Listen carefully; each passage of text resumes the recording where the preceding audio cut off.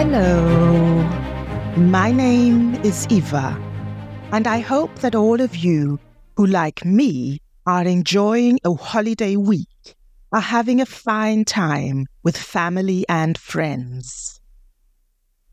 Welcome back to the concluding episode on the two-part series of Amazing Adventures. In this series, we have explored the life of the adventurer, wanderer, and sometime warrior, Margaret of Beverley. Last time, we left off as Margaret fought in another battle, but this time on the winning side. After the victory, she, alongside others, availed herself of a few items taken from the bodies of the enemy, the soldiers of Saladin. But these items which she carried would land her in deadly danger. From the Principality of Antioch, Margaret continued her adventure, intent on visiting Tripoli. But on her way she was captured again by Saladin's men-at-arms, who recognized some of the trinkets, including a knife that she carried. These trinkets were items taken from Saladin's dead soldiers at Antioch. For all the perils that Margaret had faced, this was the most dangerous of her life. She knew no language other than English and could not explain herself. But her captors knew a little English, and her sentence was translated and made known to her. She was to be executed. In heartbreaking despair, Margaret cried out for the Virgin Mary to protect her. And this, according to her biography, saved her. For when a pious man amongst her captors heard her utter the Virgin's name, Mary, or Mariam as she is known and venerated in Islam, Margaret was pardoned and set free. There is no way of knowing if this really were the true circumstances of her pardoning. Some historians speculate that the trinkets Margaret had on her were simply small things for daily use, such as a spoon or an eating knife, and were not trinkets or valuables taken from people of note. We may never know why she was pardoned. We may never know if it was because she cried out for the Virgin Mary. That certainly is a narrative that suited her brother, who was a monk and author of religious texts. What we do know for certain is that Margaret was free again, and this is where I claim that at heart Margaret was an adventurer. For instead of returning to the relative safety of Antioch or finding some other safe haven, Margaret simply continued to travel around visiting holy sites until she finally made her way to Accra, another Crusader state, in 1191.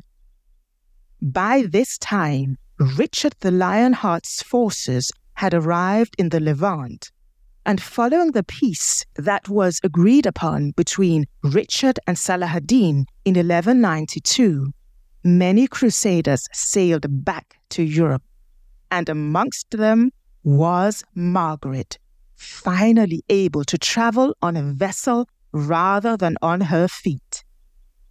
She arrived in Spain and visited the pilgrim site of St. James of Compostela. Then she traveled to Rome and marveled at the holy sites within that city.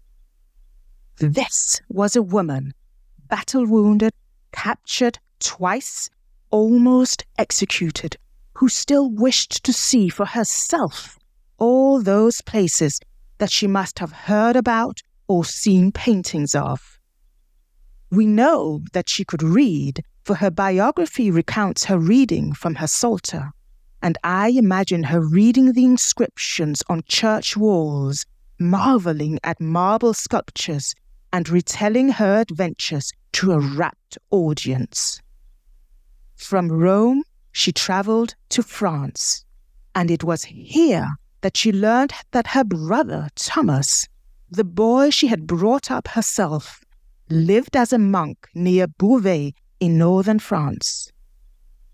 It must have been 10 years or more since last they saw each other, and when she arrived to see him at his monastery in Froidmont, her brother Thomas could hardly recognize her.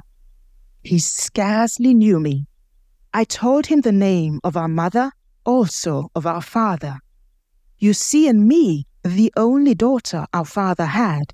Why do you hesitate any longer? It was Sybil who gave us to the light of day. She was our mother. Holno was our father. Then he believed me. We burst into tears together. I told him my adventures. My story had him break out in sighs.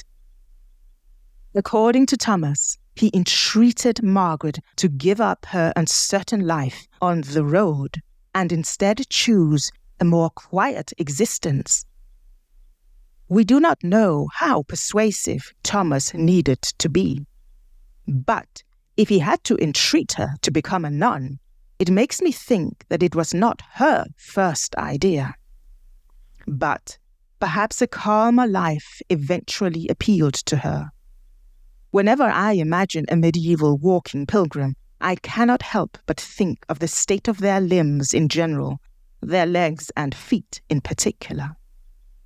Margaret had suffered beatings during her first captivity, had endured hunger and dehydration.